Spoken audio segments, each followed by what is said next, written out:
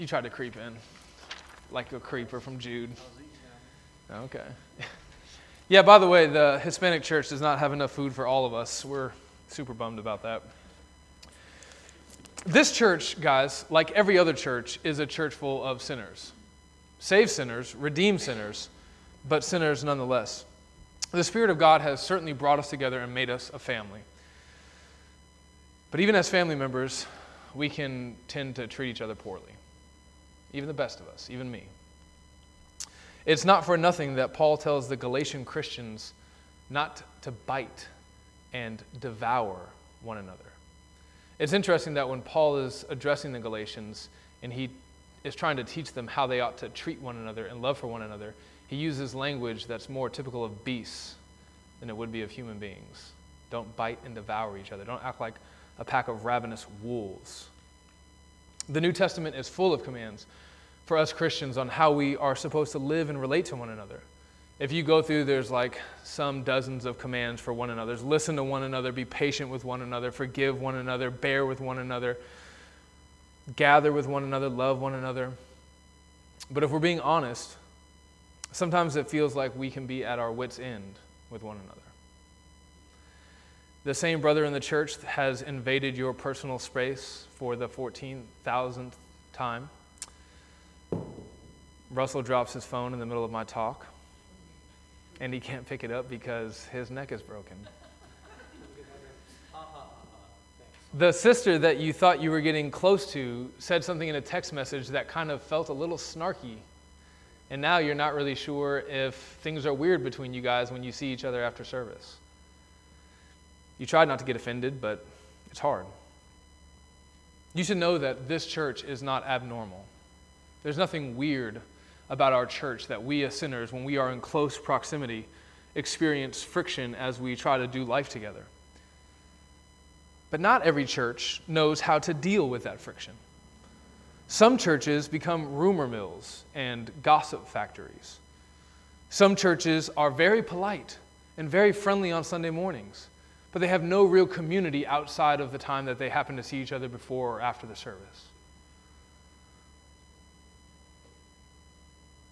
Some churches develop cliques. I'm not entirely even opposed to cliques. I think they're unavoidable, but cliques that have no ability to enter or leave those cliques are very dangerous. My prayer is that God would give this church the tools to do what the Bible tells us to do as we try to live this life together, as we try to make it to heaven together, as we try to love one another, forgive one another, and not give up on one another. With that in mind, I want to kind of give you a grid through which you can think of relationships in the life of this church. The grid is gospel, safety, time. Gospel, safety, time. These three categories came from a guy named Ray Ortland. He's a pastor up in Tennessee. But more than that, I think they come from God's Word. It's just the result of a man spending a lot of time looking at God's Word, thinking well about God's Word and how to apply God's Word to the life in the church. And I pray that this language of gospel, safety, time would become common in the life of this church. I pray that it becomes a part of our DNA. So what do I mean when I say gospel, safety, time? Let's take the first one, gospel. Quite simply, I mean this. The way that we relate to one another should be shaped how God relates to us in the gospel. The way that we relate to one another should be shaped by the way that God relates to us in the gospel. When we're studying through the book of Philippians, we saw that there was division, disunity in the life of the Philippian church. And Paul, being the good shepherd that he is, he loves this church very much. He writes to them to try to fix this disunity. And when he goes about doing that, he doesn't simply up the volume and say, stop it, and then say, stop it louder. He actually tries to give them a framework through which to fix their disunity. And that framework is pointing them to Jesus Christ. It's holding up the example of the way that God, through Jesus Christ, has treated us in the gospel. And then he says, you do likewise. Listen to this from Philippians chapter 2. Do nothing from selfish ambition or conceit, but in humility count others more significant than yourselves.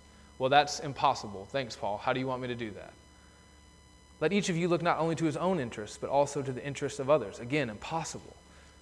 Have this mind among yourselves, which is yours in Christ Jesus, who, though he was in the form of God, did not count equality with God a thing to be grasped, but emptied himself by taking the form of a servant, being born in the likeness of men and being found in human form, he humbled himself by becoming obedient to the point of death, even death on a cross. So how does Paul get the Philippians to grow in humility towards one another? He holds up the example of Jesus Christ's humility, and he says, you imitate Jesus Christ. Look at the way that God, through Jesus, has dealt with you in the gospel, and you try to imitate that. In the life of this church, we need to have gospel categories for how we relate to one another. That means, as we saw this morning, creation, fall, redemption, restoration. First of all, in creation, we need to see that God has created us in His image, and that means that we all have inherent value, dignity, and worth. That's the first thought that should come to our mind when we see each other, whether we come from a background of crime or come from a background of luxury, whether we're black or white or Filipino, whether we're rich or poor or smart or dumb or handsome, not handsome. This is the first thing that should characterize the way that we relate to one another. We're created in the image of God. But the fact that we're fallen also means that we're sinners. And so we should have that framework in mind as we relate to one another. It should never catch anybody in this church off guard if somebody one day sins against them, including your elders. It's probably already happened, and I hope it didn't catch you off guard. But more than that, the gospel says that not just that we're sinners, but it also says that we're redeemed sinners. And as redeemed sinners, we have the Holy Spirit of God living in us, empowering us to put sin to death. So if that's true, we should expect to be sinned against, but we should also expect for people to repent of their sins and to turn away from their sins. And we shouldn't merely be okay with people paying lip service about sin, but also trying to put sin to death. Colossians 3 says that we consider our flesh as good as dead. Galatians 5 says that our old desires have been crucified with Jesus. Romans 6 says that we no longer have to be slaves to sin. Romans 18 says this, for if you live according to the flesh, you will die, but if by the Spirit you put to death the misdeeds of the body, you will live. Well, how are we supposed to put this sin to death? The Bible tells us by the power of the gospel. In Romans, Galatians, Colossians, 1 Timothy, 1 Peter, and a whole bunch of other places, the answer to how we are supposed to put sin to death and live according to the power of the Spirit in the life of the church is to consider the reality of who we are in Christ. Over and over again, he says, if you have been buried with Christ and raised with Christ, you should live like Christ. But the gospel also says that none of us have complete victory this side of heaven. Even Paul, after in Philippians listing his list of successes, says, and I count all of that as rubbish. And by the way, it's not like I've arrived. The fighting sin will never stop until Jesus calls us home to be with Him. But God is patient with us as we fight. And we should be patient with each other. In summary, if God has forgiven us, we should forgive each other. If God has been patient with us, we should be patient with each other. If God has been merciful to us, we should be merciful to each other. If God has been generous to us, we should be generous to each other. If God has been wise and discerning with us, we should be wise and discerning with each other. If God requires holiness from us, we should require holiness from each other. And that should lead us into safety. Point number 2, safety. If you're anything like me, you've probably heard 1,000 stories about people not feeling safe in the church. Some of that is because millennials have a language of never feeling safe anywhere unless all of their feelings are protected. But part of it is genuinely because the church has hurt people, right? I've been hurt by the church. If I had to guess, I'd say that most of these churches don't feel like safe places because they don't relate to one another through this gospel framework that we see over and over again in Scripture. The gospel framework creates safety in our relationships, and let me give you a couple ways that happens. Way number 1, the gospel gives us safety because of our covenant with one another, right? And because of our security and covenant with Jesus Christ. I gave a pocket-sized definition of covenant at least 15 times in the last 3 weeks. Somebody give it to me. Go. Pocket-sized definition of covenant. Russell. Relationship based on a promise? Yes, relationship grounded or based in a promise, right? So that means that, when me and Amber fight and she doesn't seem as cute and lovely as she did 5 minutes ago, our relationship is still strong because it wasn't grounded in how cute and lovely she looks. It's grounded in the fact that we promise to love one another through the good and the bad. Well, we have that same relationship with God. He's entered into a covenant with us, purchased by His blood. And those who are secured in this new covenant are secure because God promises that he puts his Spirit in us and causes us to walk according to his ways. That's very different than the old covenant. That's the uniqueness of the new covenant. But we also have a covenant with one another.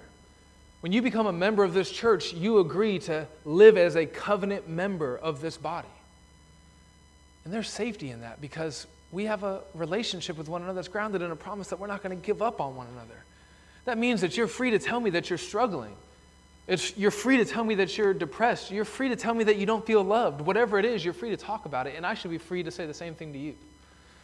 Because we have promised not to give up on one another. Why? Because God has promised not to give up on us. Number 2, there is safety because we don't expect anyone in this church to be perfect. That's pretty much self-explanatory. I already talked about this with sin. Nobody in here is going to sin one day or say something one day that's really going to catch us off guard and shock us and be like, dang, man, I thought you were the one. I thought you were the one for sure who was never going to mess up. No, that's just never going to happen. Number 3, there's safety because we expect confession of sins to be a normal part of our lives. You see this in verses like James 5:16. He says, therefore, confess your sins to one another and pray for one another. It's a command from God to you. You are supposed to, Cody, tell Will or Chance or BJ or Sean or Amber or Allison about your sins. In the book of Acts, we see that right as the church is formed, as Luke is describing what's going on in the church, he says, also many of those who are now believers have come confessing and divulging their practices. Remember this morning how we talked about exposing the works of darkness to the light? That's what you see as God's people calls himself. As God calls some people out of the darkness and into the light, they come divulging all of their dark deeds to the light. It should just be normal in the life of this church for us to say, yeah, you know what, man? I sinned. I'm sorry. Please forgive me. Help me. Number 4, there's safety because we believe that there really is hope for us to kill sin. Right? If there was no hope that we could actually put sin to death in our lives, I could imagine that it would feel suffocating. We would just be in an endless cycle of confessing our sin over and over and over and over and over and over again. But because the Spirit of God lives in us and actually gives us the ability to walk in newness of life, we can be brave in confessing our sin, knowing that one of the sweetest promises from God to us is that we can actually kill it. One last note on safety. I want to be very careful here. I'm talking a lot about how we should be free to confess our sin, to work through our sin, to talk about our sin. The church should be a safe place to do those sorts of things. But brothers and sisters, the church is not a safe place for sin. That's a very big difference. Sin is not safe in this church. We will seek it out and we will eradicate it by any means necessary. That's not the same thing as being against you. Being against sin means it may feel like it's against you at times, but it's not. Sin is keeping you from your ultimate joy. Sin is keeping you from happiness. Sin is keeping you from experiencing the fullness of your walk with Jesus Christ. It's keeping me from the same thing. And so we promise to try to kill sin together in the life of this church. So in summary, we can relate to each other to the glory of God when we feel safe to do so. And a rich understanding of how to apply the gospel to our lives makes us feel safe. Which leads us to the third point, time. The gospel framework allows us to feel safe, but we have to have time to grow in that safety. You are not going to be made perfect tomorrow. It takes time. 2 Corinthians 3:18. Let's just go ahead and turn there if you got your Bibles. We're turning there because apparently I didn't copy and paste it. 2 Corinthians 3:18.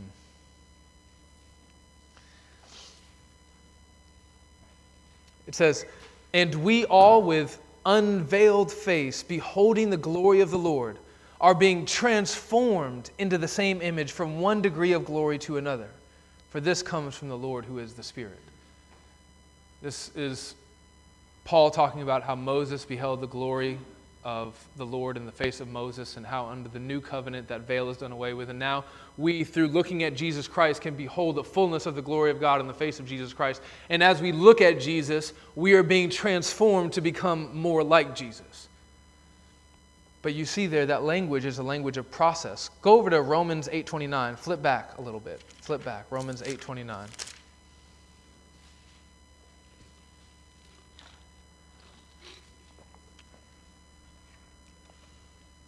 For those whom he foreknew, he also predestined to be conformed to the image of his Son, in order that he might be the firstborn among many brothers. This passage, Romans 8:28 through 31, is called the golden chain of salvation, because everything that Paul talks about, he talks about as if it's done, it's final, right? You have been called, you have been you have been foreknown, you've been called, you've been foreknown, predestined, called, justified, glorified. The only language there that carries the language of process is the language of sanctification. And it's just because sanctification is a process. It's a gradual process. Consider your own life. Consider where you are now compared to where you were 2 months ago. Consider where you are now compared to where you were 2 years ago. Consider where you are now compared to where you were 10 years ago. Some of you may be thinking, man, I'm actually kind of in a low place right now. That's okay. It's not okay to stay there. But I think for a lot of people in this room, if we ask ourselves how we're doing now compared to how we're doing before, it's obvious that the Spirit has been gradually working in our lives to make us more like His Son, Jesus Christ. Sometimes there's an explosion of growth in Christ-likeness. Sometimes the change happens so slow, you just can't even see it. It's like watching the grass grow. Although watching my grass grow, I feel like I actually can see it. It happens every 3 days. I want to be taking up an offering to help pay for gas for my riding lawnmower after this. Consider how gradually Christ is working on you and on your life. He doesn't point out every one of your sins, every one of your flaws, every one of your weaknesses, every one of your stupidities or immaturities the moment you get saved. He spends weeks, months, years, decades, an entire lifetime molding you into His image. So be patient with your brothers and sisters. When he or she does that thing that he or she always does that drives you crazy, be patient. Imagine how God must feel with you as He has been patient with you as you've committed the same sin for the 10 millionth time. When Paul tells the Colossians to bear with one another, he doesn't mean, just endure the funk of each other. He means something more like this is a process, a long process. And the only way that we'll make it through this without killing each other is if we forgive one another as Jesus makes us progressively more holy. We don't endure with each other while we stay where we are. We endure with each other as Christ makes us more like Himself. That's the only hope that we have in enduring with one another. So brothers and sisters, treat one another the way that God has treated you in the gospel. If you do this church will be a safe place to pursue God and to kill sin. And in time, we will all look more like Jesus to reflect His glory to a lost and dying world. Amen? Let me pray for us. Father, we pray that gospel safety time would be always on our minds, that this framework